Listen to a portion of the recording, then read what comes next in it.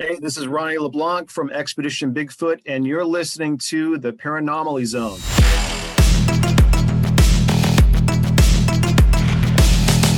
Look, I know the supernatural is something that isn't supposed to happen, but it does happen.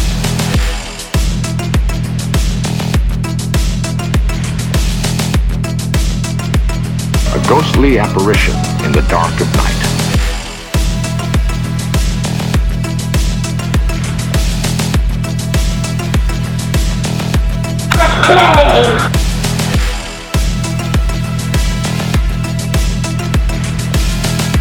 Human sacrifice, dogs and cats living together, mass hysteria.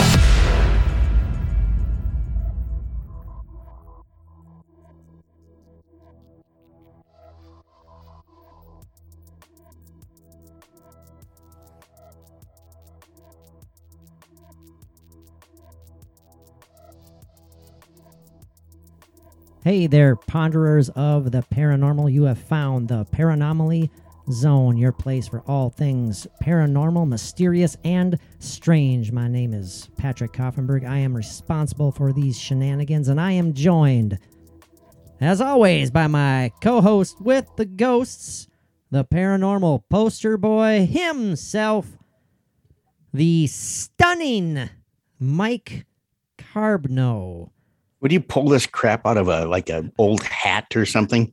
A very, very old hat. Very old hat. Filled with holes. And just only certain little words remain and cling to the bottom of said hat. No, actually I was glancing to my right when I was looking at a description of a particular book that we might mention later on. We must mention. And it says the bestseller that stunned the country. So I was like, the stunning Mike Carbno. So there you go. So yeah. I have stunned nothing. You have none. You have none. You have none stunned. Okay. Yep, that's right. I am a nun-stunner. Nun-stunner. Well, non-stunner. Don't say that because there might be some nuns listening right now, so and they won't appreciate that. Oh, no. Yeah. You don't think I'm so? sure I've stunned a few nuns. No, I have not. I like that. Stunned a I few don't nuns. even know any. Well, I do know a couple of nuns in passing that I see at work often. Oh, that's cool. Yeah. Wonderful ladies. Absolutely. Absolutely wonderful.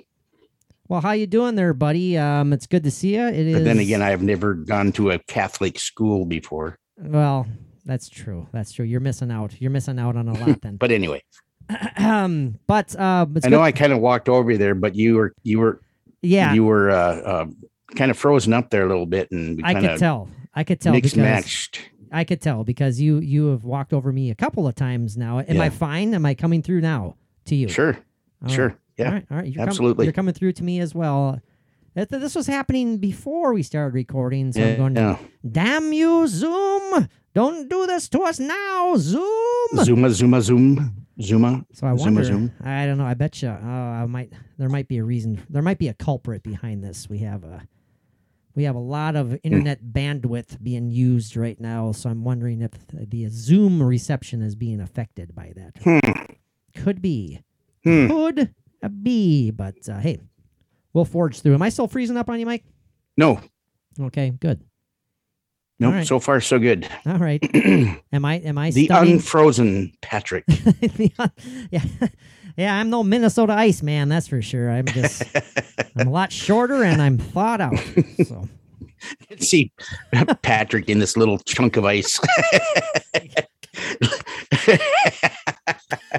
You can walk up these steps, pay your quarter to see Patrick frozen in ice. Yes. You can see part of the face and the big toe, like I saw on the Minnesota Ice Man. Yes. And half of a penis. I was going to say my hands would be strategically placed before I was frozen because I'd be self-conscious of myself even if I was frozen in the block of ice. I'd still somehow be covering myself up, but covering your private parts with like something that resembles a coonskin cap or something. Sure, anything like that. So hey, yeah. Sounds like we're firing on all cylinders tonight, so that's good. So, we'll forge through all the Zoom connection problems. So if this is the first time you're tuning in, we usually don't have these Zoom issues. This is kind of frustrating, but like I said, we'll fight through it. So it'll be A few good. years ago, we would have Oh, multiple problems with every episode, Every and episode. Patrick would get so mad. So just he'd be growling, trying to figure out what to do, and I could see his face getting more and more red, and then purple, and then stuff would start to come out of his ears, and It wasn't pretty. he's so folks. pissed off. It wasn't pretty. I remember it wasn't. I'd make Mike feel very uncomfortable because just how upset I was getting. Because what would make me uncomfortable is you would always say, "It's got to be on your end. It's got to be on your end." Oh, come on now. Come on now. Yeah, whatever. I'll play. And then I'm like sitting here like having no idea what to do. Hey, you know what? That's a great segue. I'm get it out of the way. If you want to listen to, and we're joking about the quality of all these older episodes. If you want to listen to the archives of the Alternate Route podcast, our former namesake, and even including as far back as Nonsensicast radio days, we're talking where it gets really crazy. really crazy, really raw back in the day, going as far back as 2013. It's like, holy Especially shit. the episodes with Bridget. Very raw. Yeah, no kidding. Yeah, we need to get Bridget back on the show. I know. I agree. I keep nudging her. But anyways, if you're interested in the backlog of all those episodes, go to our Patreon page. For as little as $1 a month, you'll have access to all of the archived episodes. We're coming up on 200 exclusive posts. I still got a ton more to put up there. And Patrick's fingers are bleeding from doing all of this work for the Patreon listeners. But you know what? It's so worth it. It's fun. Yeah, It's fun absolutely. putting it together. We have our exclusive series, exclusive podcast episodes that we record just for our Patreon page. Our latest one recorded just last Wednesday. We have our commentary and breakdown series exclusives where we talk about all paranormal programming, ghost hunters, ghost adventures, where we focus on particular episodes and just break them down. We talk about them. It's a great time. They seem to be pretty popular.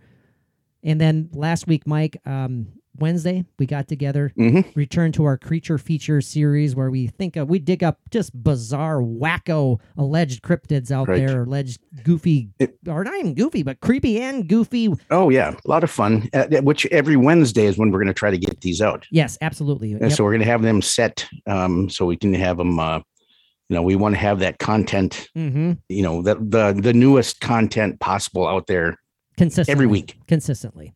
Yes, consistent. And we have several other exclusive episodes, including full-length video episodes. We have even reaction videos where we put on some paranormal footage, alleged footage on the screen, and you get to see our lovely faces reacting to it and talking about it and breaking them down.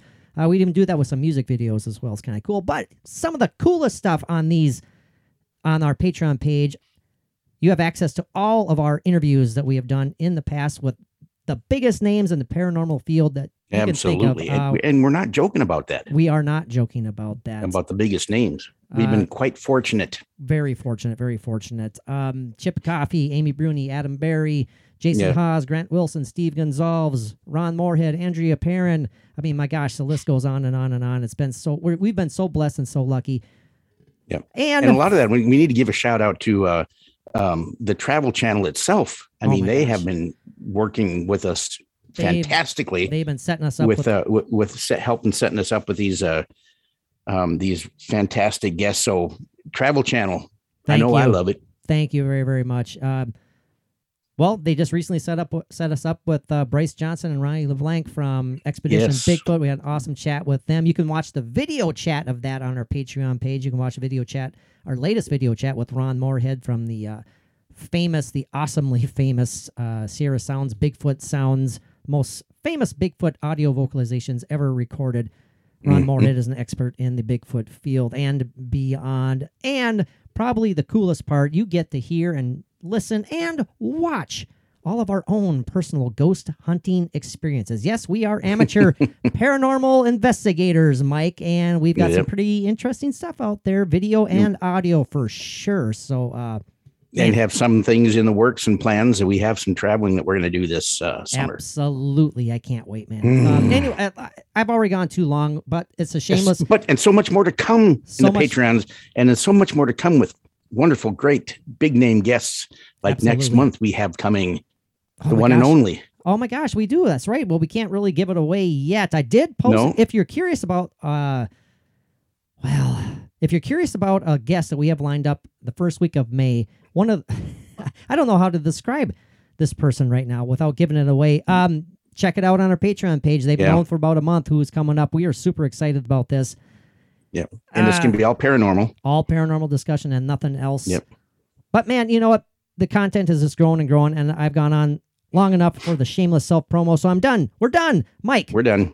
On to the topic at hand, the Battersea Poltergeist. This is a flipping weird story. And I've never heard of it before, the Battersea Poltergeist. Yeah, this is an alleged haunting that took place over a decade.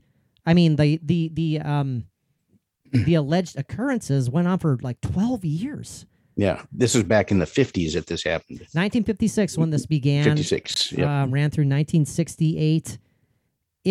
I wasn't familiar with this story either, Mike. It is beyond fascinating. And the story from beginning, middle to end is fascinating.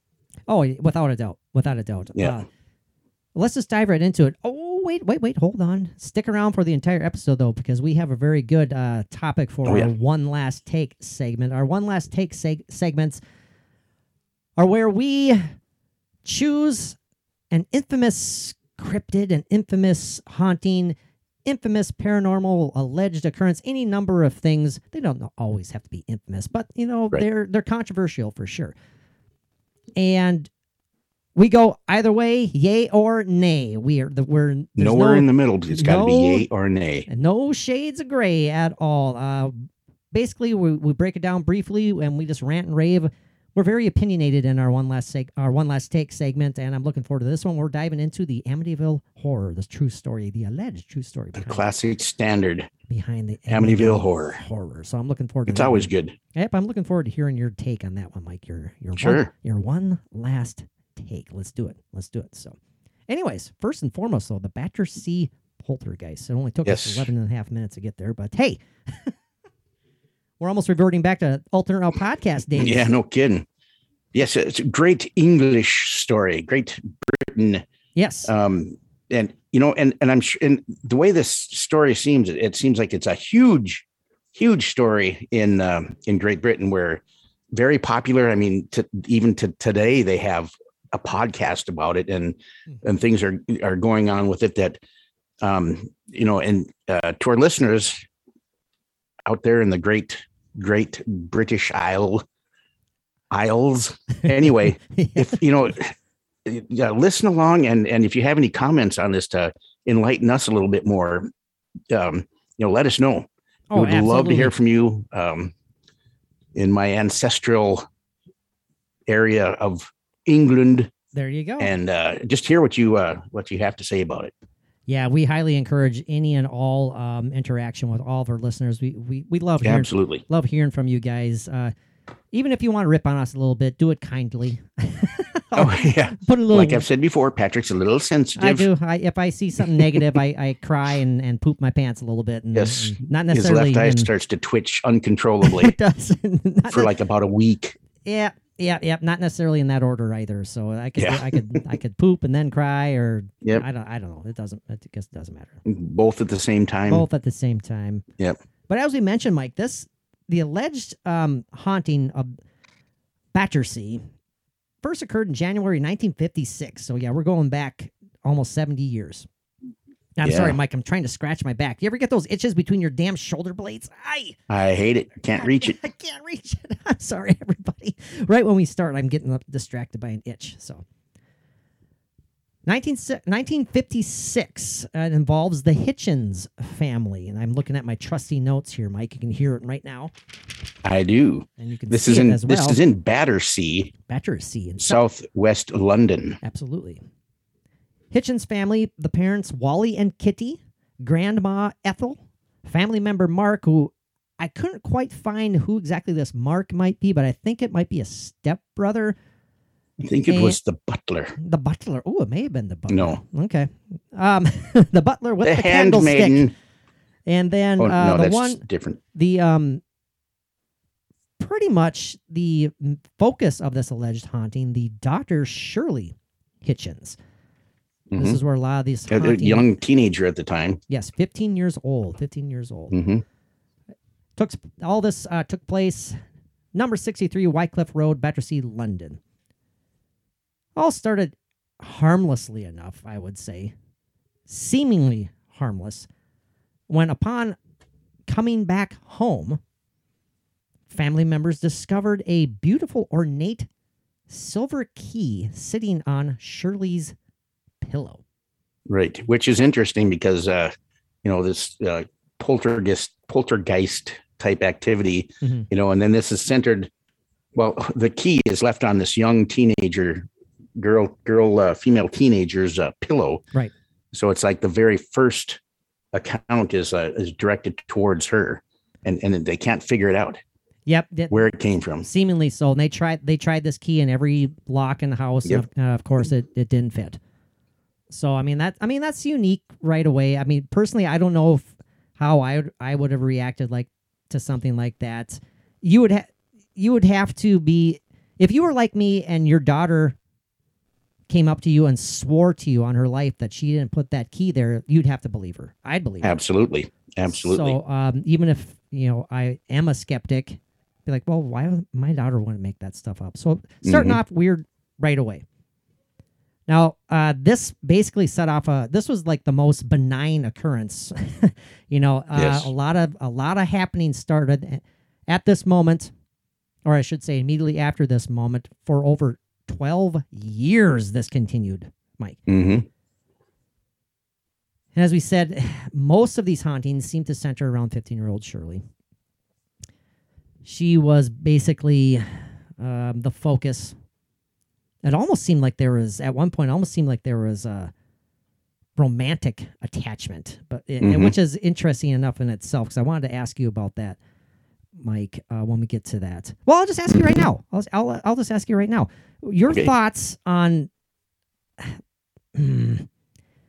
if there is a ghost in your house, Mike, or in anyone's house, your thoughts on there being a romantic attachment between said ghost and the living in that house.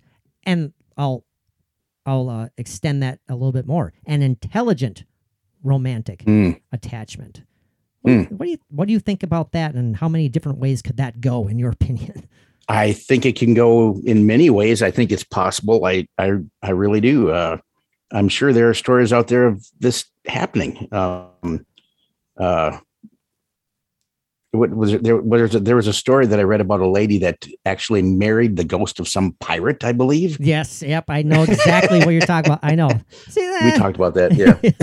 That's another podcast altogether, but yeah. Yeah, it is. But, if you got an intelligent spirit that is stuck in a house and lonely and why can't it have emotions and feelings and become attached? I mean, right. That's why if somebody moves out, a spirit can follow that person or that family to the next place they live because of an attachment. Why can't it be a romantic attachment or any kind of attachment, family, feeling of family or whatever? Does that, if there is a romantic attachment there between the living and the dead, does that suggest to you in any way that perhaps that being on the other side of the veil isn't aware that they aren't in the same realm of existence as the living, and they're just trying in vain to reach out to this person that they are infatuated with? In a way, that's sad if it's true. Yeah, very sad. Very sad. I don't know what I think about that one. I guess I buy into it. I mean, why not? I do. And then of course there's the frighteningly, I can't say romantic, but Obsessed. the frighteningly sexual attachment of a Not good. incubus or succubus, which is another whole different good story. Lord. Yeah, and that's pure terror right there. That's pure terror. I don't like it. I don't like. No. Yeah, well, I think it's safe to say you and I both buy into that possibility. At The least. possibility is there, yes. Now, moving on here, let's get on to some of these alleged occurrences. Started out pretty slow, actually. I mean, kind of easy and Yes. kind of worked its way into It did. getting a little crazy. Now, I will give a little background on the family here, just to get a little understanding. The Hitchens family were ordinary working class family. As I said, the father, Wally, the wife, Kitty. Kitty was a former office clerk. Wally was a London Underground driver. Kitty was unfortunately confined to a wheelchair due to her chronic arthritis. And that comes into play later when you may wonder, like, why didn't this family move? You know, if they're traumatized and terrorized. Well, when you think about having a family member, you know, the matriarch being an invalid, essentially being physically incapable of doing such, it's not that easy. You can't just pick up and go. Right. So, I mean, that's something to consider. Grandmother Ethel, I mentioned earlier. Mm-hmm. She was described as being a very fiery character. She was known locally as Old Mother Hitchens. Yeah. So, there's Old Mother Hitchens. And their adopted son, John. So I had read Mark earlier, so that must have been incorrect. Yeah. And Jerry Mathers as That beaver. the beaver. Of course. John was a surveyor in his 20s. And finally, Shirley, Wally, and Kitty's 15-year-old daughter. Shirley, who was Wally and Kitty's 15-year-old daughter, of course. And she was about to start up art school. Now, in late 1956, after discovering that silver key on her pillowcase, that very same night is when things started getting really kind of weird, though. Yeah.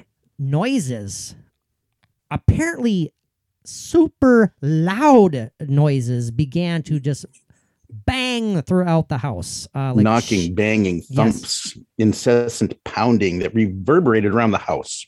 Yeah, It says deafening. claw-like scratching emanating from the inside of the furniture, lights flashing on and off, and it was so loud that the neighbors came around to complain even. That's loud. So this was not just affecting in the house and the family, it was heard in the neighborhood. The police actually were called, and the police themselves Absolutely. heard these noises. Now, Exactly. that's something you can't just toss aside. You can't just say, everyone's making everything up right now. This is a bunch of hooey. Mm-hmm. Well, the police are involved here, and the police themselves said that they heard this when they were outside of the house. Right. There's so much noise going on there. Some of these descriptions of the noises, Mike, are just kind of creepy themselves. How they say like it sounded like these noises were coming from within the furniture, within like the headboards on their bed, or the armrests of their chairs. It almost was like the furniture was alive or something. Right. To And me, then, like that's Shirley had creepy as said, hell. when she, it was as if the noises came from the bowels of the earth. Yuck. They went on until daylight. They were traumatized. I remember clinging to my dad, saying, "Please make it stop." And she even said that some of it sounded like in air raid, like a World War II air raid. Wow. It was so bad. No, that's something you can't just dismiss.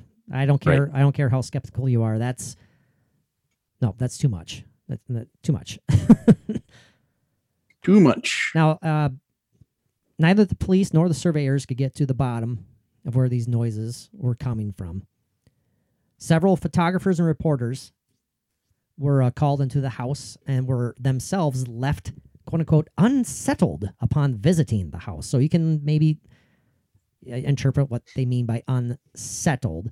But we're talking about a sleep-deprived family here, and so any number of things could be going into this as to what's causing these reporters and photographers to feel unsettled themselves. They might feel unsettled just by how the family appears to them, Mhm. because they're, like I said, they're terrified and sleep deprived. They probably are coming across, unknowing to themselves, they're probably coming across as creepy, Oh, I'm sure. Yeah. just gaunt looking, terrified. Yeah. Now, there was a theory that was thrown out there, and this is what we focus on here on the Paranormal Zone, is that these noises were simply caused by supernatural presence. More specifically, a poltergeist. Mm-hmm. A lot of things point to that. It does, and I'm kind of perusing through this article right now. I want to get on. I'm trying to find stuff I want to hit on, stuff I want to skip. But one interesting thing while you're doing that is that go ahead, Mike. Go ahead, Mike. The key actually vanished and they never saw it again. When this ghost left in like 1968, apparently it took the key with it. Right, but the noises and everything started up again, and now they worse. named this ghost Donald. Mm-hmm. That's very interesting.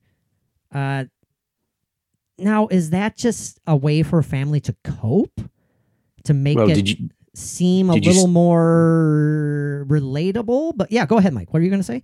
Did you see why they named it Donald? Well, tell us why they called it Donald.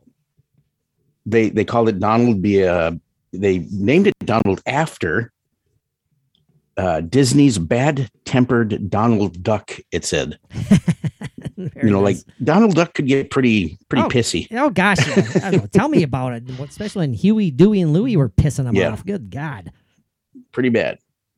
But then after from here, I mean, it starts getting pretty nasty. I mean, very physical. But I mean, I don't want to gloss over my question. I threw to you though, Mike. Would that be something in your mind, or maybe I'm looking into it too deeply? But putting a name on this entity, this energy, does that somehow make it easier to cope with? Maybe it's possible, but from what it seems like here, they're just giving the name because it's being a jerk. Sure. But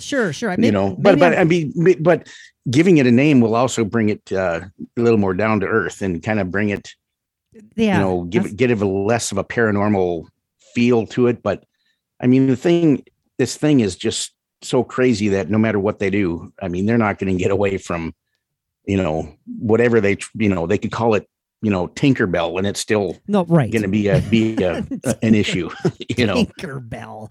Yeah. Well, I know what you're saying though. No, it was a thought. So thank you for Thank you for placating me and making me not feel like an idiot so much. But yeah, like you said, Mike, this one stuff starts getting pretty intense. Multiple witnesses actually claimed to have seen bed sheets flying off of the beds, slippers walking around on their own own accord. How terrifying is that? And a slipper being flung up off the floor and hitting somebody in the head. Good God Almighty! Shirley was actually drugged from her bed and made to levitate. She was levitated off of her bed like a few inches, and her thank you. Parents seen that and didn't know what to think. I think like a large clock was thrown off of the mantle. Mm-hmm. They said that they had to consistently dodge pots and pans that were thrown across the room, chairs being moved across the room. I mean, this is beyond classic poltergeist activity. This is damn right dangerous poltergeist activity. Now, and intense. It's like, oh my. What is the difference? I mean, what causes the intensity in poltergeist activity? Again, I love putting Mike on the spot, and what causes the intensity? Well, I'm not necessarily in this particular case, but I'm just asking you what causes the difference in intensity of poltergeist activity. Because if it is caused by, say, a teenage girl and going through her changes and everything, and which is a theory, but if that theory is true, I think the intensity changes with the emotion and the strength of the emotion coming from the young girl. Yeah. But that's if that rings true with that theory. Do you buy into that? Do you buy into that theory, Mike? Let's talk about that for a little bit. About how essentially essentially the emotional and physical energies that is being created in the well, let's be frank about it, like the tumultuous life of a young girl going through all these changes herself somehow is able to conjure up physical activity unwittingly, maybe knowingly, I'm not sure. Now, I guess where I'm going at here is like, do you think and do you buy into the theory that this physical activity is not supernatural in any means, it's just simply created? Somehow the energy is manipulating and manifested as a poltergeist activity. Right. Or is it literally something that maybe is feeding off of the energy of this said girl? I like that better. Okay. Elaborate. Feeding off the energy, and if a young girl, a teenage girl going through puberty or whatever if these things are caused by that and manifesting as a poltergeist and things being thrown around the room and her levitating, I mean, that's just as paranormal as if, the ghost of a dead guy came and is doing all this stuff and you can see it doing this stuff. I mean, it's just as crazy. I mean, if not more, Oh, yeah, it's all paranormal. It's all craziness, but I buy into the fact even more that it's an entity that is feeding off of the energy, this huge energy that's being, put out by these emotions. I mean, think of a demon that feeds off of emotion, feeds off of fear. Oh, sure. This is a ghost, not a demon, but a ghost that feeds off of this energy, like a spirit can feed off of a camera or a battery that's in your recording device or whatever when you're on an investigation. It's just another form of energy that feeds. Okay, I like that paranormal activity. Yep, I think draws energy. I think I kind of like that as well, as opposed to it just being physical action being created by the energy put out by this young girl. Yeah, it makes more sense to me. Sure. Yeah, I mean, and it almost, again, there's a fine line to which side of the fence do you sit on? On this one, is it poltergeist? Is it malevolent? Is it benevolent? Is it benign? Does it go both ways? Can it go both ways? Well, I'm sorry. Go ahead. This case here, I mean, there's a lot of pretty serious stuff going on. A lot of activity. A lot of activity. Easy for you to say. It doesn't seem to be wanting to kill anybody or really hurt anybody. But it's terrifying, of course. But if it doesn't want to hurt anybody, why are you throwing pots and pans? Yeah. I don't know. Or here's a crazy theory, and this is what we do on the Paranomaly Zone. We just throw stuff off top of our heads. We throw it out there for you to ponder. Is it not capable of controlling its own output of energy? It is not necessarily trying to throw pots and pans, but it's just creating such this power that it's uncontrollable. And pots and pans just happen to be moved. And maybe the poltergeist is going, oh shit, my bad. I didn't mean to, but I'm just trying to get your attention. And that happened. That could be, maybe, I don't know, just as real as any other theory, but I don't know. I think the things that are done are pretty deliberate. I mean, kind of thought out. It's like, okay, I'm going to pull the sheets off this bed. I'm going to make her levitate. I'm going to take these pans and I'm going to throw them across the room. I'm going to make these slippers walk across the room, and I'm going to hit him in the head with this other slipper. Sure. Right. Right. Okay. That's just my thought about it. I gotcha. Yep. It's so intriguing, Mike. It's so fascinating. Okay, getting back to the story at hand. Now, as the story progresses, it becomes more and more clear that Donald, air quotes Donald, is absolutely fixated on Shirley. So much so that noises were following her to work and back. Mm-hmm. And it got to the Got point. her fired. Got her fired. Basically, it said like, you can't come to work until these noises stop coming with you. Mhm. I mean, my God. And scissors at her job were disappearing and blamed on her and things like that. And Oh my gosh. Shirley herself witnessed involuntarily moving. Was witnessed involuntarily moving in her bed. Mike talked about this already, and around the room by various family members and neighbors. So much so to the point of levitating. By now, her association with the poltergeist had caused her to lose her job and her friends. Many believed her to be actually possessed by the devil. Of course, they did. Now we get into the investigation part. What was the paranormal investigator's name? I wrote it down here. Tibbet, I believe it was.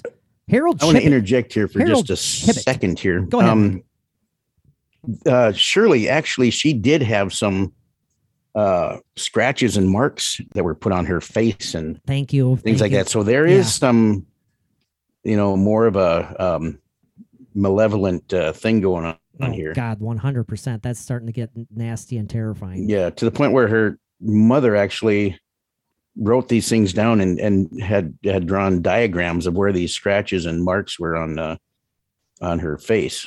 Good Lord. Yep. That's not good. Now you're starting to get to the point of, well, if this is an intelligent haunting, an intelligent poltergeist haunting of some sort,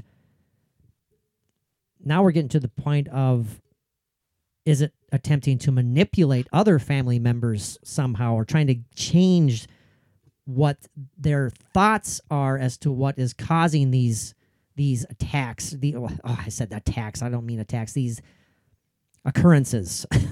I go from attacks to occurrences. That's quite a drop down in adjectives and words, but my mind is just kind of racing with that one, Mike. When we come to physical harm being done, that changes the whole landscape of this story. It does. Yeah. We're going beyond being we're going beyond fixation. We're going beyond romantic attachment. Far beyond that. This is like obsession, perhaps. Oh, yeah. That's a good word to put to it. Yeah. Back to the investigation. Yeah. Paranormal investigator Harold. I'm not sure if it's Chibbet or Kibbet. I'm not sure. Chibbet. Probably Chibbet. He was known as Chib. Good old Chib. Harry Chib. Yeah. Hey, you got a hairy Chib. I know. I'm trying to take care of that. Anyways, after these occurrences, around March of the same year, 1956, the Hitchens family haunting began to draw press attention. Of course it did. I mentioned earlier, the photographers and reporters were lingering in and about the house, some of them feeling unsettled. The newspapers started to report that the poltergeist was romantically obsessed with Shirley, which we already mentioned. Other people believed that the poltergeist was simply a figment of Shirley's imagination and that she was purposefully trying to stir up attention by conjuring up this story. Eventually, the Daily Mail got in touch with the family. Shirley was invited to the head office where she was strip searched to ensure that she wasn't hiding anything. The paper published... Searched where? In the... What's that? Where was she taken to when she was strip searched? She was invited into the head office of the Daily Mail. Okay, and strip search there. That sounds that's kind of that's an invasion of privacy. My God. Very. The paper then published a sensational account of the story, which attracted widespread attention. I don't want to gloss over that. Was that a common practice in the 1950s in London? You know, we're going to strip search you because you say that you're haunted by a poltergeist? I should say not. Yeah. I don't like that either. Yeah, No, I don't know. That's this part. This part was interesting to me. I mean, it's very brief, but this story garnered so much attention, Mike, that an attempt was made by the BBC to contact Donald on primetime TV. really. That is crazy. But he ended up being too much of a diva, and he wanted only green M&Ms in his room, his dressing room, and Yep. He 10 dozen roses, and he wanted his ghostly cash up front. He didn't want any credit or checks or anything like that. Now, if that program is actually out there somewhere, I need to find that. I need to watch it.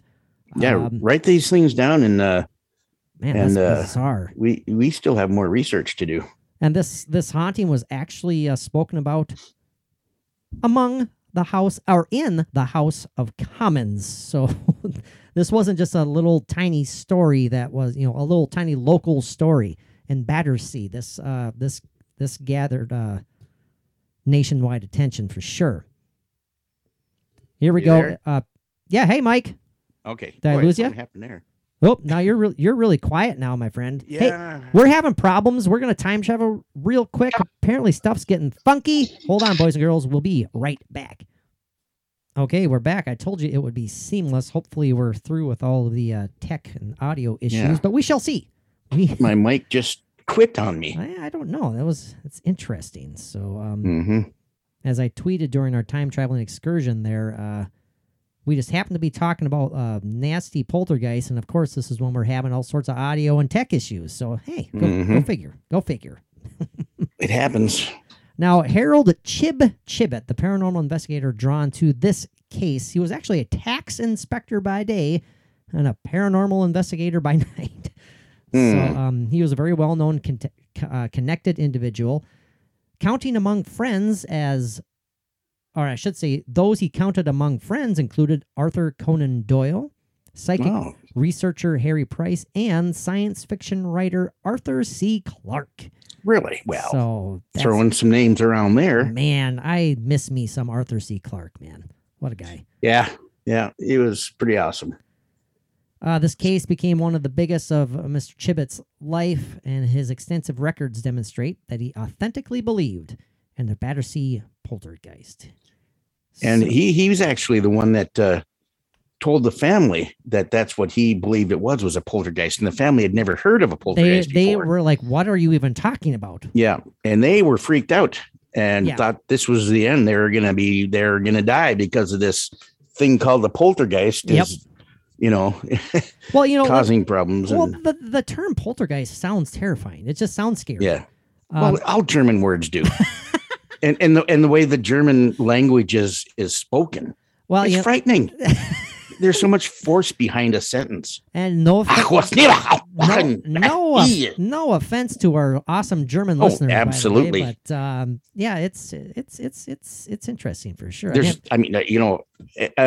nothing wrong with that. I mean, it's like. So are you saying my last name is terrifying to you, Mike?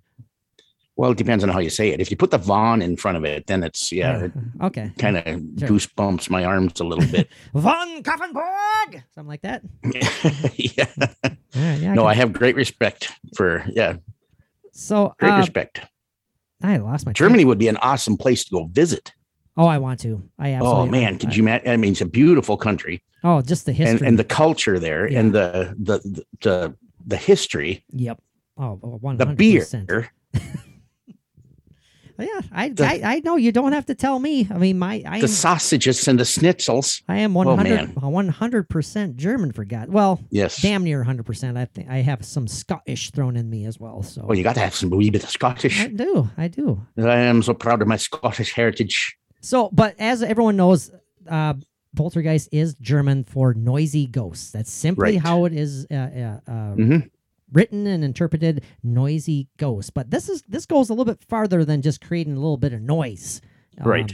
If you ask me. But investigator Chibbett, I'm sorry, I can't remember how to pronounce that. He spent days and nights, recorded all sorts of events that went in and about the house. Became a close family member to the Hitchens, and he actually wrote a detailed book about the case. But that book was never published. Oh my God! Is there a manuscript for that somewhere? I just dropped the F-bomb. Let's frickin' conjure up some money and find that manuscript if it is out there, and we'll publish the damn thing. Wow. Yeah. Let's see here. Yeah, just think the money that could be made there. Now we'll get to the part where Donald reveals his identity. This is very interesting. Oh gosh. You know, when it gets to, well, we'll get there in a second. The idea of automatic writing and spiritual writing popped in my brain while I was looking into this, Mike. When some of the skeptics threw out the idea that, well, all these notes, they were obviously just simply written by Shirley herself. Yeah, did we explain that part of it? I mean, where they we we haven't at all. I wanted to talk about that when we get there towards Okay. the end of the story here. But I just brought that up because when I was reading the skeptics and reading the skeptical point of view, saying that Shirley was simply writing these notes herself, the idea Right. popped into my brain of automatic writing and spirit writing. Like, well, maybe even if she did write it, who's to say that she was controlling her own self writing that? Right. Maybe she was inhabited by something at that time, writing for her, through her, if you get what I'm saying. Mhm. Now, as time went on, Donald's behavior became increasingly violent. Yeah, like I said, not simply a noisy ghosts. Rooms around the house were found trashed. This is terrifying. Fires would spontaneously break out of nowhere. One actually became so severe that it hospitalized Dad Wally. Now, that's not good. And this is even after the father hid and locked up all the matches and fire starting Jeez. implements in the house. Wow. There's Yeah. still fires that were being started. Now, again, that shows an absolute intelligence right there. I Yeah, mean, it's like, Donald brought his own Zippo. shit. And it's it's like, nope, you're not hiding this from me, bub. Oh, man. But another terrifying aspect, and this is what we're getting to, is some of the writing ideas here, Mike. When writing symbols of crosses and other such phrasing began to appear written on the walls. And I was looking at some of these pictures and some of these notes and some of these writings. If you buy into the idea that it is something from the other side writing these, it's terrifying because it has It is. just that creepy look to it. I don't know if you know what I'm getting at. I'm there, Mike. looking at the pictures right now. There's 3 of them here. I mean, yeah, some of them look like. Okay, let's say if you're a right-hander and you sit there and you, for the first time in your life, you try to write a note with your left hand. That's kind of like what it looks like a little bit every now and then. You know, it's just very childlike almost. But if you're a believer in this, it comes across as writing that would. It takes a hell of a lot of energy to manipulate a writing device if you're coming through on the other side of the veil. Right. I mean, Takes a lot of energy. yeah, you're not going to be sitting there writing calligraphy on the damn walls. You know, it's not Right. going to be fancy schmancy. You know, and a couple of these pictures, it looks like, you can see where the word France is written, and it's not your typical, writing. And then in another one where you can see where it says Louis, Mhm. very script looking, very old world script looking. Very interesting. Now that adds a little bit of weight to it, doesn't it? It does. You know, if this is the spirit of, well, we'll get to that. Well, we mentioned it already. Yeah. Louis Charles, the young prince. It would make a little bit of sense, wouldn't it? I mean, that's how he knew how to write. It's very true. It got to the point, Mike, where exorcists were brought in. Mm-hmm. Not only exorcists, but police will begin to check up on the house regularly. And that's how when Parliament actually became involved Right? Yeah. with this. Now, this part, I don't know what I think about this. It says here, I'm going to read this part. It says, mysteriously, Donald even circulated Christmas cards. Really? Is he trying to make peace? I mean, what's going on with the Christmas cards here? Like just leaving them, leaving his own otherworldly blessings to the family around the house. I don't know. That's interesting. But you mentioned this earlier, Mike, that the family did learn to communicate with this alleged poltergeist by using alphabet cards and through. Chib brought some Yeah. letter cards is what he called them, and he would point to a card, and if that's the letter that the poltergeist wanted to use to spell out a word, there'd be like the 1 or 2 knocks, one for yes and one for no, or whatever, and that's how they communicated with them. In March 1956, through written correspondence addressed to Shirley, a note appeared which had written on it, "Shirley, I come. Shirley, comma, I Right. come." Wow. That's his ear. I kind of got chills when I just read that because If this is real, that's terrifying to me. I just remembered something. I just want to backtrack just for a second. No, please go ahead. Please. This is a very big part of, the fire thing. And when the father got burned, underneath the burn mark are actual claw-like scratch marks that were on his underneath the burn. Good God. So that's showing a lot more of violent intent. Oh, 100%. Very aggressive violence. Not good. Not good at all. Anyway, I just thought that was an important little. No, thank you for doing that. Yeah. We definitely walked past that one. I'm sorry about that, Mike. Now, Donald continued to leave notes around the house. Some notes started to order the family to do such things as dress Shirley in courtly clothes. Yes. And now, and did that include like doing her hair up a certain way? Definitely trying to make her look like a particular, not like but from a particular time period almost. Sure. Something that Donald was more pleasing for him. Yes. Especially when he said, "I wish to see her in leopard print panties." Yep. Sorry. I know. I can always tell when you're setting up a joke. Not always, boy. There's times when I get you, and you are. That's very true. Hooked right in. That one though. That one I could see coming a mile away. Yeah, I wasn't trying to pull anything over. I was just trying to add a little bit of humor. Yeah. Get appropriate humor. Yeah.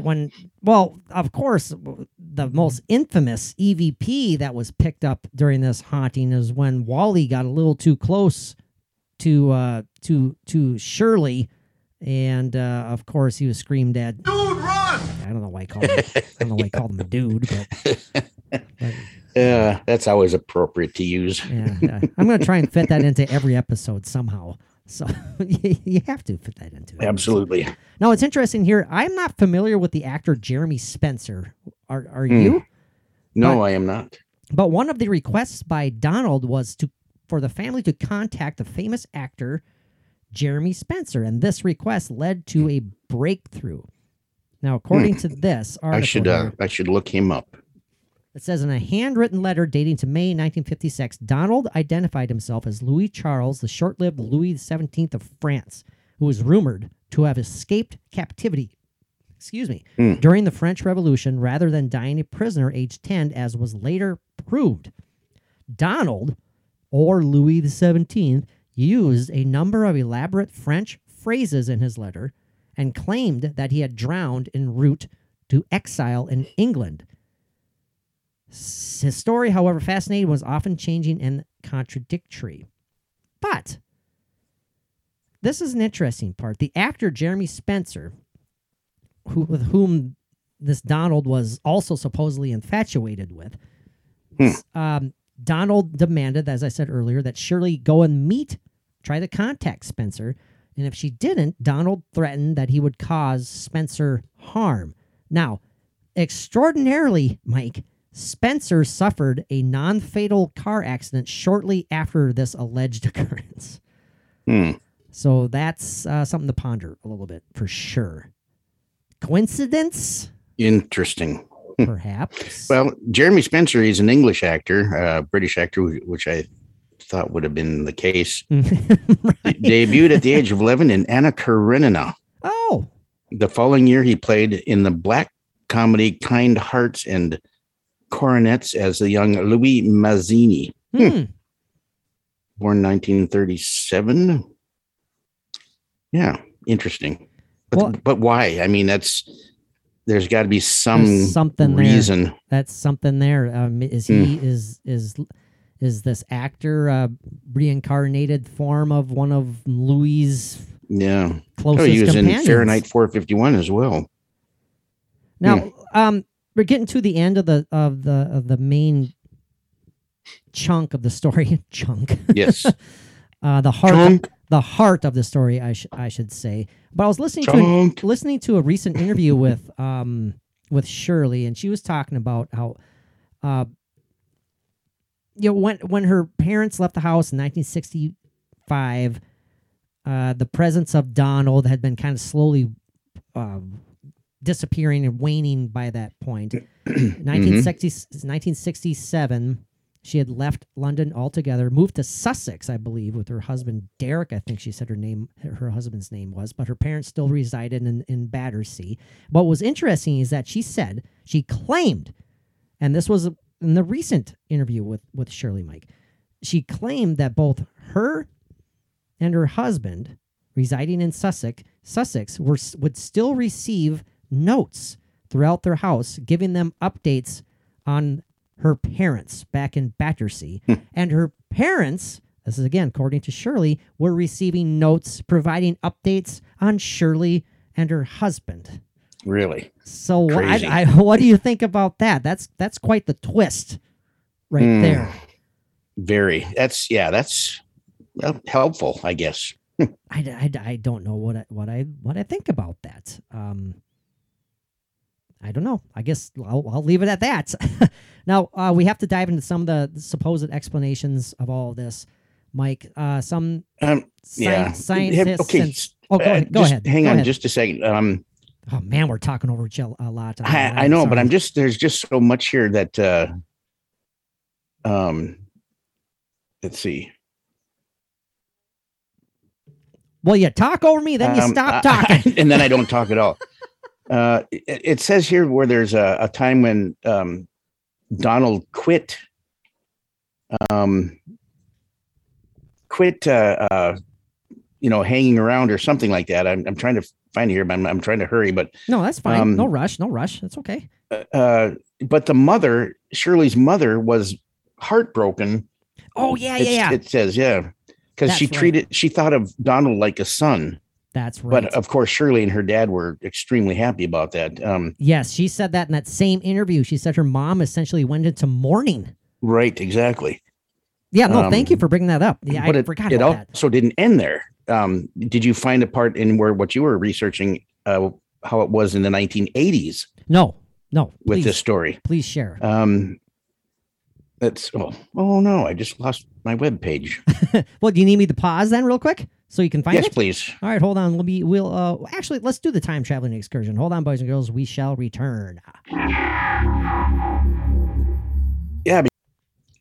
So like what I wanted to say before we get to that point was that in the research that I was doing, there was like a part of this that happened in the 80s with this story where Shirley, as a grown adult, she was I can't find the or can't get hooked up with the actual part that I could read, but she was somewhere like in a shop or something like that. I can't remember, but this lady went up to her, supposedly a psychic lady, and told her that there was a young boy that was connected to her. And I can't remember if she said what the little boy's name was, but he had a message for Shirley to tell her that he was sorry for everything that he had done to them and done to her when she was younger, growing up. Oh, so okay. So the psychic is telling Shirley that just walked up to her in this public place, didn't know her, that she has a message from a young boy that's connected to her, of a spirit of a young boy, and wanted to apologize to what he had caused, everything that he had done. Yep. Oh, that's bizarre. Yeah. Really? So is that implying that the poltergeist was a young boy as well, or is it just moved on to inhabit another a young boy? I mean, that's tough for me to wrap my head around that one. I know, the spirit of a young boy. So maybe could it have been a young boy that was doing this and taking on different identities and doing all these things? But for whatever reason, the spirit of a young boy would be doing all these things, infatuated with a young British actor. There's a lot of things that are just odd about it that you can't come up with an answer for. That is, it is very odd. Like we were talking about during our time traveling excursion there, Mike, we were saying, like, why would this, entity be infatuated with this actor? Yeah. Especially if it was somebody from the 17th century or whatever it was. Yeah. And then, so I just threw out, I was like, well, is this actor like the reincarnated version of someone that the spirit knew, was a companion with back during their initial existence, and so Yeah. so this Could it actually have been the spirit of a young boy that it was more contemporary when he was alive and, Yeah. And was, a big fan of this actor? That's weird, man. That's a bizarre twist on there, but it's something to definitely. Yeah. It's tough to put I don't know. and wrap It's your head odd. around, but it's something to ponder. That's for sure. But before we had to time travel, some of the explanations, Mike, we need to dive into a couple of these Right. potential explanations. Potential, yes. For these occurrences. Potential explanations, theories, and whatnot. Some point to the noises coming from the house simply being located on an uneasy marshland. Hmm. Okay. Okay. Others suggest that acid in the soil could lead to madness. Leaded paint chips I mean- in their oatmeal I mean, and or porridge, I should say. sorry, I finally realized what you said. That was funny.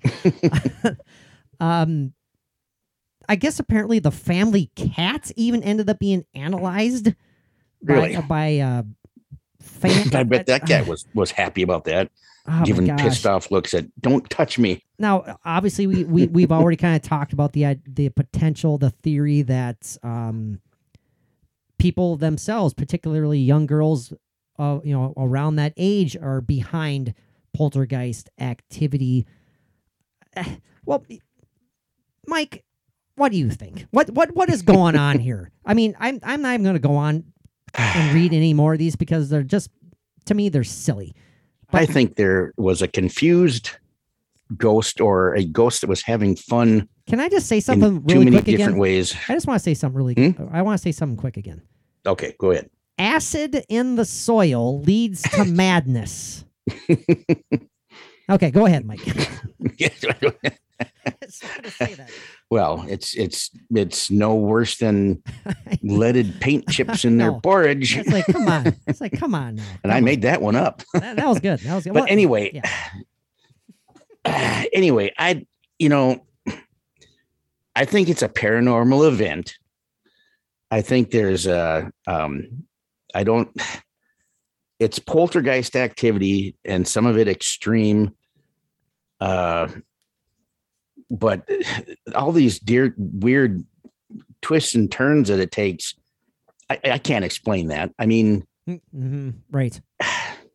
I mean, you're talking about. I don't like, know. you're I'm at a talking about, loss. like, you're talking about like the twist, just the odd twists and turns of like the infatuation aspect and the actor involved in that, and Right. the actor involved in a near fatal car accident after saying, Donald threatening or saying that you better do this or something's going to happen, and lo and behold, it happened.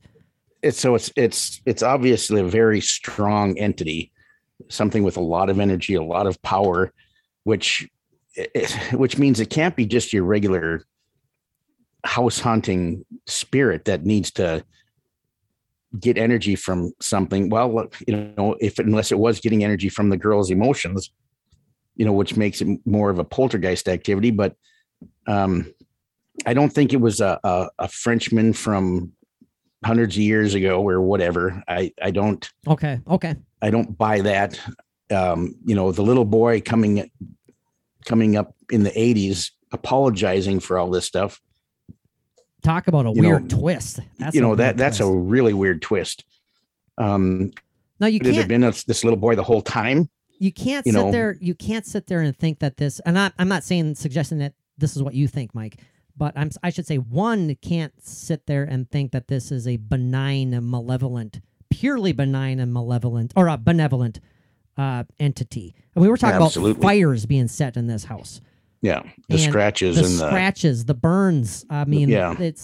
come on now. This isn't just something trying to simply get attention here. This is something that is intentionally trying to cause some physical harm.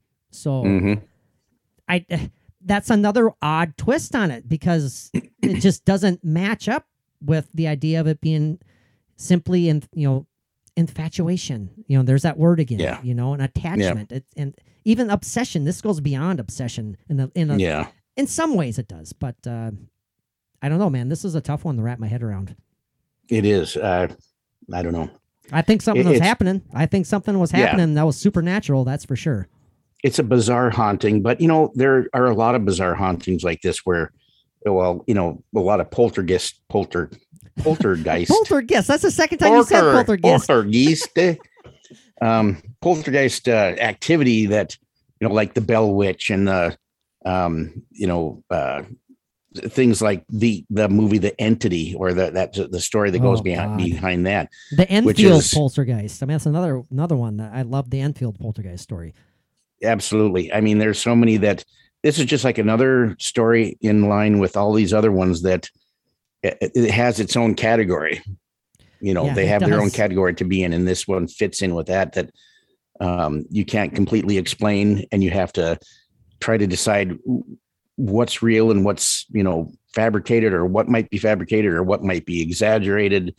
You know, there's just so many things you have to think about before you really can put an explanation or come up with an idea of an explanation even. Yeah. Even an inkling of an idea. Right. You know? Sure. Now, again, I'm repeating myself with this one. This is a tough one to wrap my head around. I'm definitely leaning towards it being a supernatural occurrence, though. Oh, yeah, absolutely. Mike, we need to wrap up the show, but we have a long way to go. We need to wrap it up with one last take on, a wee little story called the Amityville Horror. I hope you have your thinking cap on, or at least your opinionated thinking cap on, because I have that. No shades of gray. It's either yay or nay when it comes to one last take, my friends. So let's take our final time traveling excursion. Don't go anywhere, boys and girls. We shall be right back.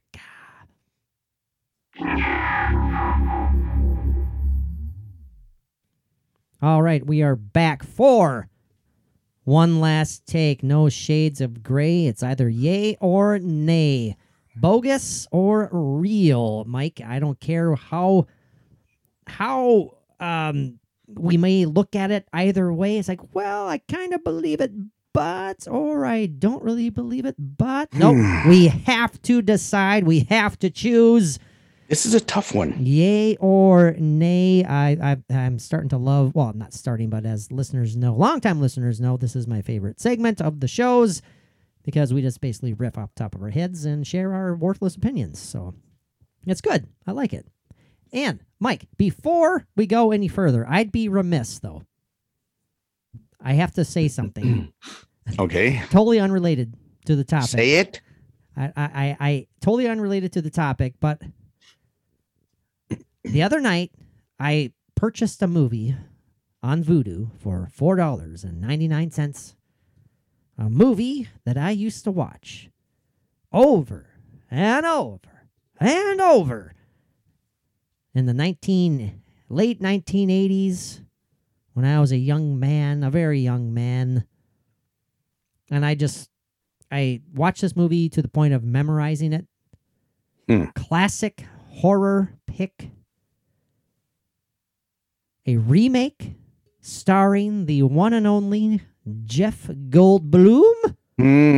Is it The Fly? The Fly, Mike. I love that movie. I bought that. I hadn't seen that for years, and I saw that available on the weekly deals. I was like, I'm buying it, and I watched it, and it's like, I love that movie. Gosh, that movie was so good. Mr. Goldblum at his best. I mean, I caught a little bit of it. Terrific in that movie. Like about a week or so ago on TV. Oh, did you? I didn't get just like the last quarter of it, maybe, if even that. But yeah, it's just so classic. I mean, and so different from the original. You know, I think that Jeff Goldblum's acting was terrific in that movie. Oh, absolutely. I think all of Jeff Goldblum's acting is terrific. Yeah, I love that man. It's not like I'm saying I want anything. a lock of his chest hair. I don't think he has any. Just kidding. It's not like I'm it's not like I said some profound, unique statement there. I think he's a fine actor. I mean, my Yeah. gosh, that was ridiculous how I made it Like sound. like when his ear falls off, where he's looking at his finger in the mirror, and then he squeezes it and it just Yeah. squirts all over. And Oh God, that part when he starts pulling his fingernails off of his Yeah. fingers, I hate that. Very bad. I hate it. I hate the sound effects, but I love it. It's just like, ugh. yeah, and be afraid. Be very afraid. And I will say this though, as much as I love the movie, as much as I love it, I could watch the first hour of the movie 100 times more than I watched the last 45 minutes of the movie. Yeah. I never liked his grotesque disintegration. I mean, And then into complete oh, disintegration at the man. end, where then he, he becomes him and the pod, come become one. together, and Yep. yeah, Brundlefly. I don't get me wrong. I love all of it, but if I had to just watch one half, I'd watch the first half. Yeah. It's- As he's progressing and yeah. then when he starts puking on things before he eats Yeah, it, then it's like, no thanks. it's No thanks. it's dose of enzymes on these donuts before I Yep. slurp it back up. Yep, a corrosive enzyme, Yeah. that he slurps it back up. I Yeah. just love how he acts. Oh man, And then the arm wrestling scene in the bar breaks the guy's arm literally Yeah, out of his destroys skin. it. Ugh. Yep. And Gina Davis, she was very good in it. She Oh, of course. the way she portrayed complete and utter terror Yeah. and emotion in parts of that was pretty awesome. Nope, she definitely did not like. Yeah, when she was struggling to put him out of his misery at the end in the Yeah. state that he was in, Yep. and Yep. she still struggled to do that. I mean, Yeah. she obviously the character was truly in love with Brundle Yeah. because she just couldn't do it. Well, Mike, Amityville Horror. I'm sorry about that little excursion into Yeah, the fly, that's but all right. I needed to get that off my fly chest. Well, when it comes to One Last Take, we spare everybody with most of the details because usually these stories are well known and our listeners are intelligent people. They know the story of Amityville Horror. Oh yeah. The Lutz family moving into the house after Ron DeFeo killed, murdered, slaughtered 6 family members in 1975, I believe it Yeah. was. Let's get Who the is date still right. serving 6 consecutive life sentences. Well, he died though in last year. He passed away in Well, prison. then he's not. He's not. He served his sentence, and it was 1974 when Ron DeFeo shot and killed 6 members of his family. And when I brought this up to Bridget, when I said, "Yeah, we're doing, One Last Take tonight on Amityville Horror," Bridget's kind of an expert on this, so she just loves the story. She owns an original copy of the book that has literally the pages are falling out because it was read so much by her mother when her mom Mhm. owned it back in the day and she handed it down to Bridget. But the first thing that Bridget brought up when I asked her, I said, like, your thoughts, if you have to say yay or nay essentially to this. The first thing that she said, she goes like, well, why didn't anyone wake up when Sure. 6 people are being killed by shotgun blasts Yeah. and no one woke up? I mean, what's going on there? I mean, And what's the deal with and Ron DeFeo himself changed his story many times. that's the thing. I mean, you can't sit there and, you can't go back and forth. You can't say one thing and then, oh, wait, no, by the way, I was mistaken, or I forgot to mention this. No, your story gets less and less viable the more you change it. Mhm. So we will read a couple of stats here. Yeah. But the thing is that, Stats. there was the murders that took place. That is, Oh, what? Definite. Yeah. Oh, 100%. It's a tragedy. Absolute tragedy. everything, before the Lutzes moved in, it was a real tragic event. And anything after that is who can speculate. But the Lutzes, mom and dad, they did pass a lie detector test on what was going on there. They did. But say what you will about lie detector tests. Some people say they're a Sure. bunch of hogwash. I mean, Right. they say you simply have to learn to, breathe properly and you'll pass a lie detector test. Mhm. Yep. Don't get nervous. Basically, that's what you do. Yeah. But would you be able to pass a lie detector test, Mike? Even if I was innocent, I don't know if I could. That's the thing. That's the thing. They're terrifying. That's why they're not admissible. That you can't use them in court because they're just, you can't base anything upon a lie detector test. You just can't. Well, they are inadmissible in court, even, aren't they? That's what I just said. Yes. See, that's how I don't listen to you. I'm sorry. That's fine. That's okay. I know. Yeah. Well, see, you ignore me. I'm watching you talk. Okay. Yeah. On because we can see each other when we're doing this recording. Yeah. And there are moments where, I'm watching you talk and then all of a sudden just blurs. I mean, I can see you, but the vocalization just goes into just garble and then it'll come back. And so I miss things. So what, what are you like the Charlie Brown teachers like that? That's what you're hearing is like, wah, wah, sometimes my mind, wah, wah, without even me thinking about it, will wah, have wah, to shut you out. wah, wah, wah, wah, wah, wah. Anyway, I'm just trying to make excuses for me not catching what you said. So anyway, we shall carry on. Do you think, that's one thing I did write down. I wanted to say this real quick. The name Amityville, when you hear it nowadays, it immediately conjures up just like you like, ugh, you get that feeling. It's like, oh, that's bad. That's just like, not cool. Amityville. Yeah. No. Yeah. Creepy. They've got sharks there. That's Amity. No, there is a difference, Mike. There's a difference. But I think you see where I'm going with this. Mm-hmm. The name literally means like friendship town, friendship village. Yeah. It's like such a sweet sounding name, Amityville. Oh, come stay at Amityville. It's wonderful, but it doesn't mean that at all anymore, does it? Yeah, that one event and everything that purportedly happened after has changed that. Like we said, it was November 13th. We should get a couple of stats here, right? November 13th, 1974. I said 75. I was wrong.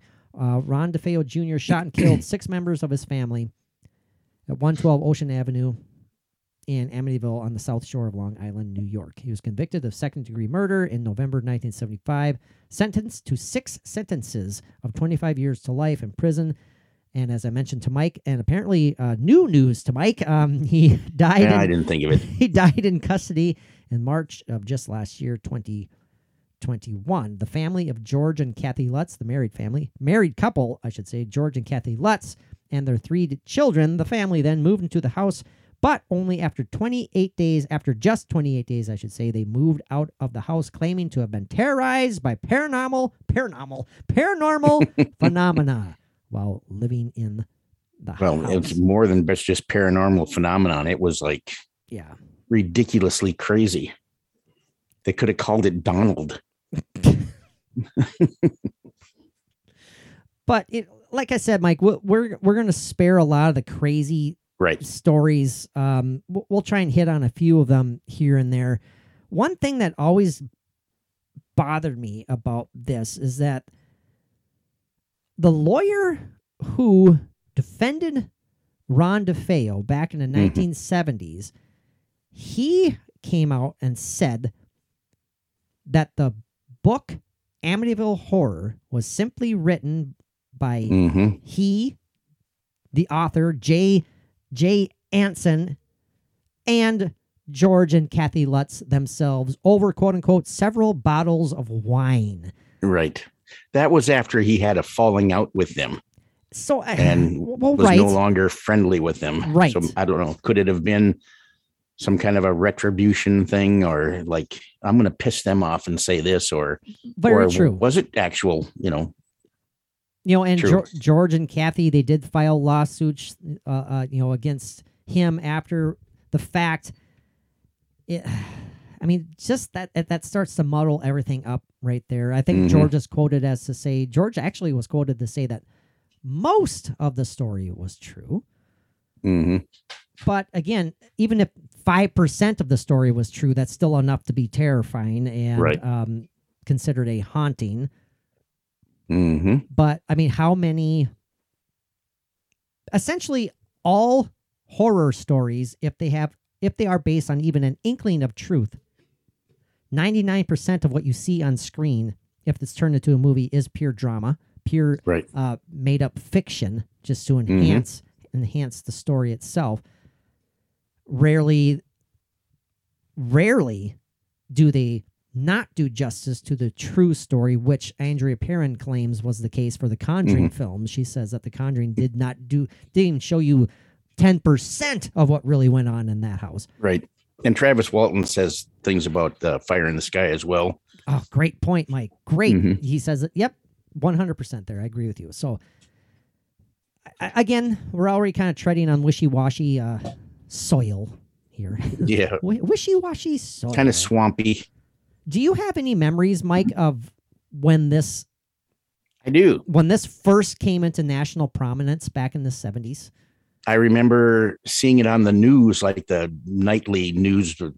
Oh, you do, actually? The Chet Huntley, Walter Cronkite, No or whoever kidding. it was. Can you talk about I that? don't for a know. little I don't bit? know who it was that I was seeing on this news thing, but yeah, I had talked about this once before when we were talking about the Amityville Horror, that I remember seeing, and I hope I'm not getting it mixed up with a documentary that I saw, but I'm almost sure that when I saw it on the news, it showed like the front of the house, showed the cops out there and showed the flashing lights, and it showed the police tape and everything. And I swear that it was before Ronnie DeFeo was arrested, and he was talking on the news with the reporter.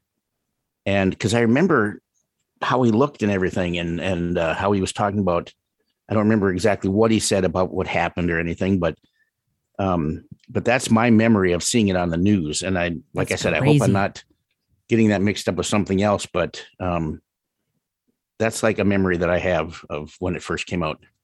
That's awesome, though, that you actually, but I mean, you were a young man when this happened. Yeah. It was what year again? Well, the murders was 74. Yeah. So I was 12 years old, old enough to very much aware. Yep. Now, we should point out that the Lutzes were made aware of the murders before they decided to move in. Okay. They did know that happened, but they were basically, it was too good of a deal for them to turn down. Yeah, it was. Yeah. It was a nice locale. Oh, beautiful house. You know, that, Beautiful house. you know, like the water in the back there and everything in the boathouse, and Yeah, all absolutely. that fun stuff. I'm just kind of perusing some of the. I want to find some notes to hit on here, but without sounding And if too- another, while you're doing that, it's another thing about this house is that, when you're, there's the style of the windows, the Amityville yes horror house windows. Yes. You cannot see a house that you're driving by or see in anything that might even have a something that's close to what they look like, and you think Amityville Horror. Oh, every single time. Yeah, Every it's time. those windows when you see them from the outside looking at the house, or like when you're in that room, and you're or when they show in that room looking out, in that attic area or bedroom or whatever it was, but and picturing the pig with glowing eyes out the window. Oh and, God, yeah, that's what don't was like the that. What did they call that? It was some girl's name that Well, the kid named that. I can't remember what it was, but remind me. I'll definitely look that up. Yeah, because this is coming back to me right now, because we did talk about this on an episode of the Alternate Rail podcast. yeah, During was it like Jody or something like that? I can't remember. it was during our Driving. during our infamous hauntings episode where we talked about Right. like the haunting that the movie The Entity was based upon. Yeah. The Amityville Horror. And Mhm. I'm failing to remember what the other one was, but Right. it's creepy. They're, like I said, Mike, they're iconic. The visual is iconic. Yeah. Of But those- did you know of that those windows. homeowners since then, and the house has been lived in by many families. Yes. And each one of them say they have never experienced anything paranormal in there while they're living there. Nothing has happened. But over the time of people living there, they've actually changed those windows. So those windows aren't even on the house anymore. Right. Yeah. So Mm-hmm. because people identify it with so much, there's probably people who drive by just to see that and see the windows and, and probably still do. And also it's an interesting thing is that on Google Maps, that house is blurred out for some reason. Wow. I didn't know that. Seriously. Really? Yeah. I was looking at little tidbits and facts about it. And like the houses otherwise in the area, you can see perfectly fine. But that one is blurred out. And I don't know if that can happen on different things for different reasons at different places and locations. But, but that house is blurred out on Google Maps. Listeners, and the address has changed from what it was back then. Listeners, let us know of any reasons that you are aware of why a house would be blurred out on Google Maps like that. That's kind of interesting. Yeah. It could be a simple, not a big deal reason. Sure, who knows? Of course. Yeah. It's just an interesting thing about that house that, Mike, let's try and fly through some of this. Okay. After moving in December 1875, December 18th, 1975, a friend of George Lutz learned about the history of the house and insisted on having the house blessed. John was a non-practicing Methodist. Kathy was a non-practicing Catholic. George knew a Catholic priest named Father Ray who agreed to carry on with the house blessing. Father Ray Mancuso was a lawyer, also a judge of the Catholic court, and a psychotherapist. Interesting. Wow, that's a lot of stuff to juggle. He arrived to perform the blessing while George and Kathy were unpacking on the afternoon of December 18th and went to the building carrying out the rites. When he flicked the first holy water and began to pray, he said he heard a masculine voice demand that he, quote unquote, get out. Get out. And I think in the movie they portray it as like the house is like the room starts shaking. Yeah, and the flies and everything. And right. Now, was that the movie or was that the book? I can't pull it right now, but I know something was described or it was just like the room literally was like rumbling and get out. Well, in the movie it was the get out, and I think it said it a few times until it almost screamed, get out! Right. And then the flies are buzzing all over the place. And Jesus. Yeah. That kind of creeped me out that you just did that. It's like, I'm sorry. And who was it? Rod Steiger. He got sick and puked when he got out the front door and over the railing because it was so bad. And then in the movie, didn't he get in a car accident, get killed too, or something like that? I can't remember. It's been so long. I'm not going to be, I'm not going to pretend like I've watched a movie recently because I haven't. It's been years since I've seen it. So my bad. Me too. But to continue here, it says, when leaving the house, Father Mancuso did not mention this incident to either George or Kathy. Hey, why would you? Right? I mean, come on, dude. Tell them. Why would he not tell them? On returning to the house, Father Mancuso called George Lutz and advised him to stay out of the second floor room where he heard the mysterious voice. That's right. So he was still alive. He didn't get killed. The former bedroom of Mark and John Matthew DeFeo. He heard the mysterious voice from the former bedroom of Mark and John Matthew DeFeo, and that Kathy planned to use that room as a sewing room. But then the call was cut short by static. Interesting. Now, following his visit to the house, Father Mancuso allegedly developed a high fever and blisters on his hands similar to stigmata. Ooh. We've done several conversations on stigmata. Yeah. That's very, very interesting. Now, at first, George and Kathy experienced nothing unusual in the house. Talking about their experiences subsequently, though, they reported that it was as if they were each living in a different house. So they start, and I think the movie portrayed them as that too. Like the relationship was kind of withering, wasn't it? So yeah, like they felt and it just got worse after things were happening. And yeah. Yep. Now, by mid-January 1976, after another attempt at a house blessing by George and Kathy, they experienced what would turn out to be their final night in the house. The Lutzes declined to give a full account of the events that took place on this occasion, describing them simply as being too frightening. And all sorts of lovely shit happened, but we're not going to bore our listeners with that because everyone has heard this 1,000 times over and over and over again, and we won't give it justice. Yeah, George Lutz, I think too. He was into the occult and things before.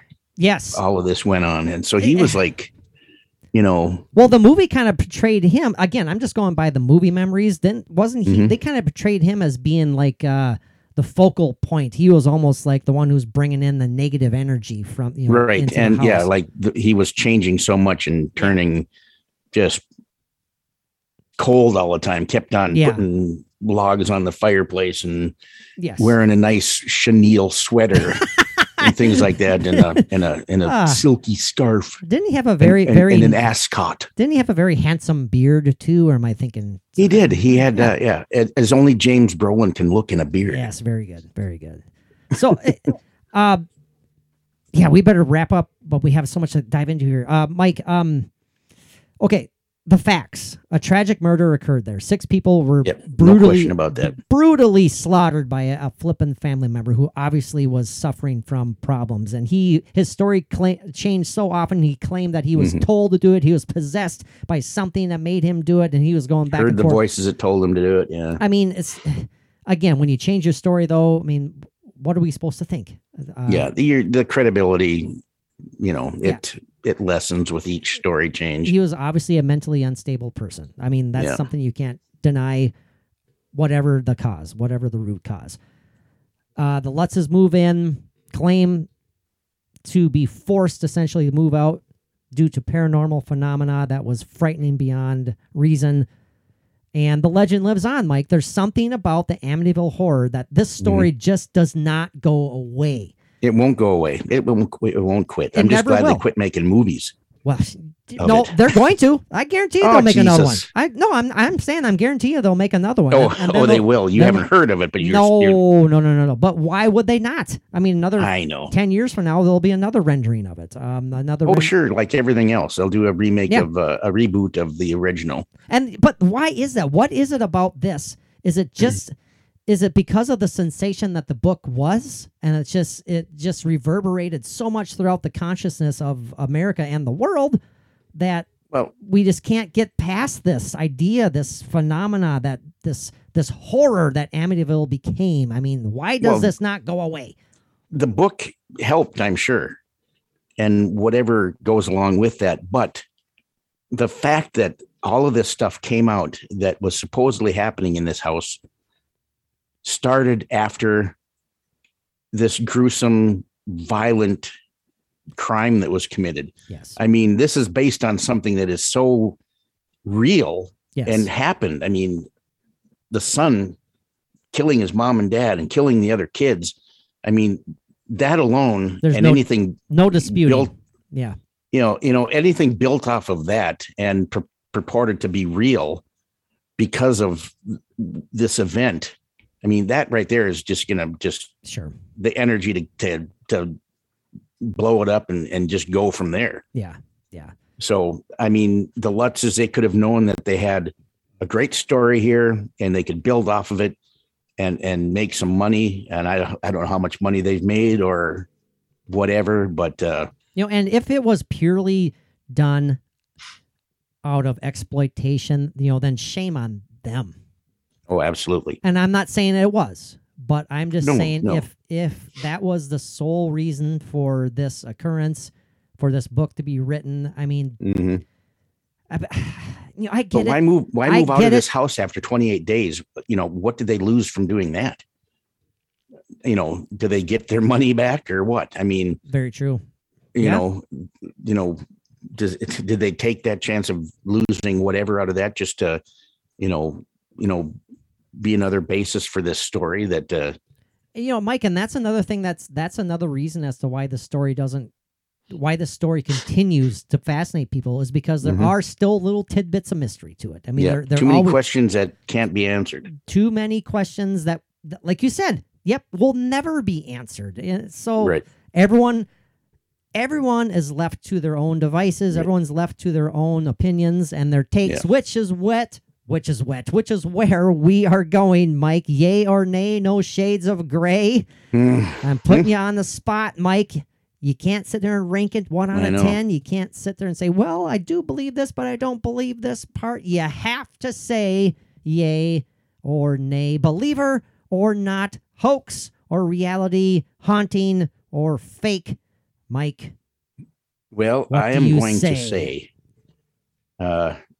with, and without having a deathbed confession of it not being real or being a hoax or whatever yet, if we will ever get that, I doubt it. But did this happen? Is there a haunting that went on after the murders with the first family that moved into there because of the energy being so strong after these deaths occurred and these murders occurred for that first family? Yes, something happened.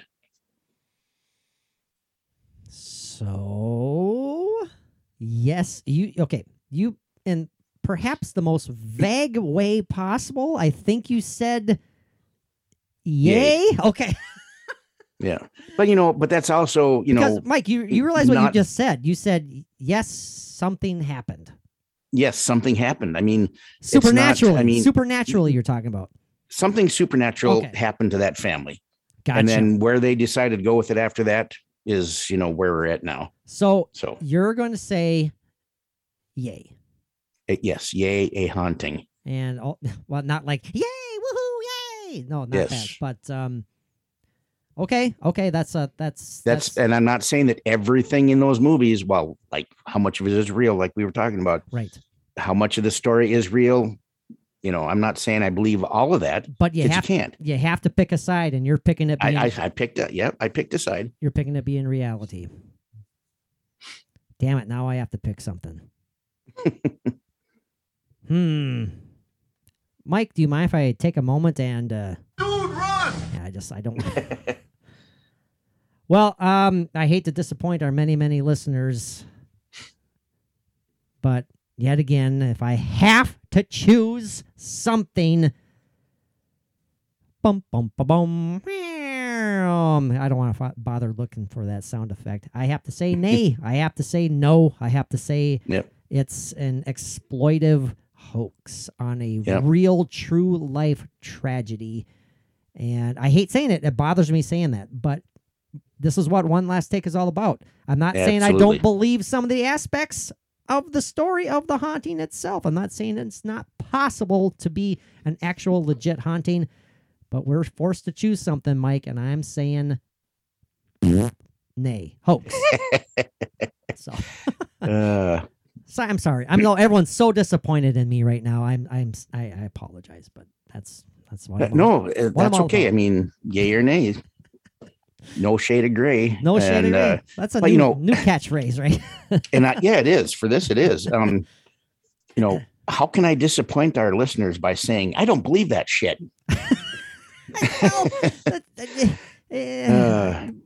So you're saying that you're not being truthful in your take? I am. No, I am being truthful. Okay. I am being truthful. All right. And I want to believe. I cannot let it go as just an exploitive No. story. But you truthfully definitely lean towards you pick the side of it being real. Yes. For sure. Yeah. And that's what's okay. That's what's all about, buddy.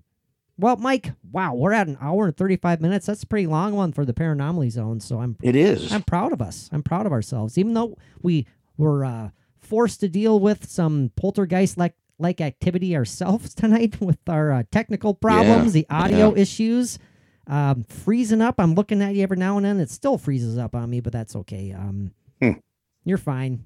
You're the paranormal poster boy. So if anything is if I'm forced to stare at anybody, I want to stare at the paranormal poster boys. So there you go. I tell you, That's I'm gonna put together a poster or something, a meme or a GIF or something that shows me as a poster, the poster boy of paranormal, the poster boy of the paranormal. Very good. I like that. Yeah. Well, or you could be a poister and look like you're in a shell, like a clam shell. Yes. I'm a poister. Sure. Yeah, there you go. Anyways, dumb joke. Well, thank you everybody for Patrick tuning tries. in.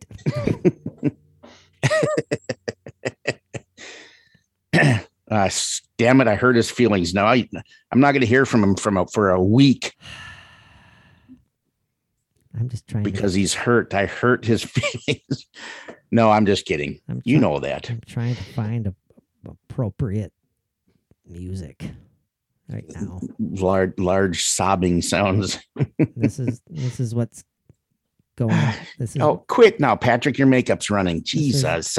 this is what's going through my heart right now.